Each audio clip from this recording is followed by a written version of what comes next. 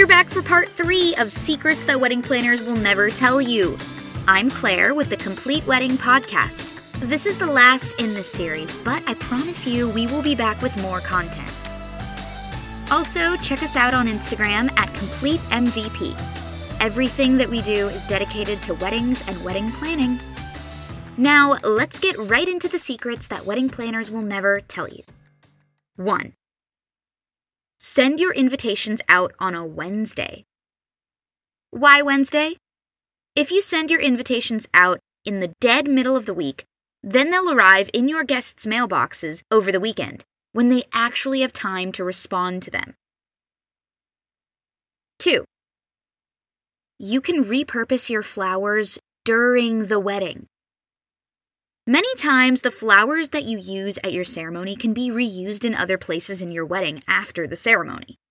For example, the flowers at the ends of the aisles can be moved and used to decorate the coffee tables, and the bridesmaids' bouquets are wonderful for dressing up the cake table.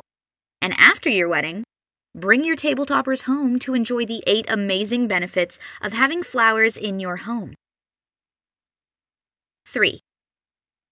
Be prepared for emergency situations. No matter how much planning you do, something is bound to go wrong on your big day. But even though you can't necessarily avoid an emergency situation, you can prepare for one by preparing a well-stocked wedding day emergency kit, packed with everything from beauty supplies, such as bobby pins and makeup wipes, to more practical lifesavers such as chargers and ibuprofen. 4. Opt for edible gifts. If you're planning a destination wedding, then we recommend making your party favors something edible. Using food as favors means that guests don't have to squeeze them into a suitcase. 5. Know the neighborhood.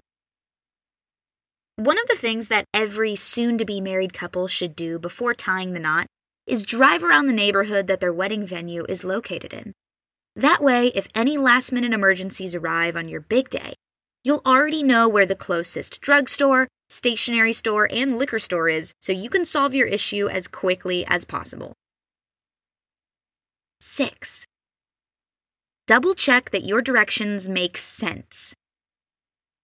Before you send out the invitations, recruit a friend to drive the MapQuest or venue-provided directions to make sure they really work. If the directions don't make sense, you'll have time to fix them before the invites go out. 7. A little kindness goes a long way. Given how many bridezillas are out there, vendors are always extra appreciative when they get to work with the brides who treat them with respect. And vendors will gladly go above and beyond for couples that they really love and treat them with respect and appreciate what they do for them. So don't forget to use your pleases and thank yous. 8. Wedding planners hate Pinterest. Though Pinterest can be a great resource for brides who can't quite describe what their ideal wedding looks like, experts caution against overutilizing the platform during the planning process. Relying too much on a dream wedding Pinterest board makes wedding planners cringe because that's when they know they'll be expected to pull off someone's fantasy with half the budget. That's the end of part 3 of the secrets that wedding planners will never tell you. And I want to be honest with you. I had to leave a few items off the list so these episodes didn't run long or that I would have to do a 4th episode. I think 3 episodes is all you can take. I'm going to put a link in the description to all of the secrets.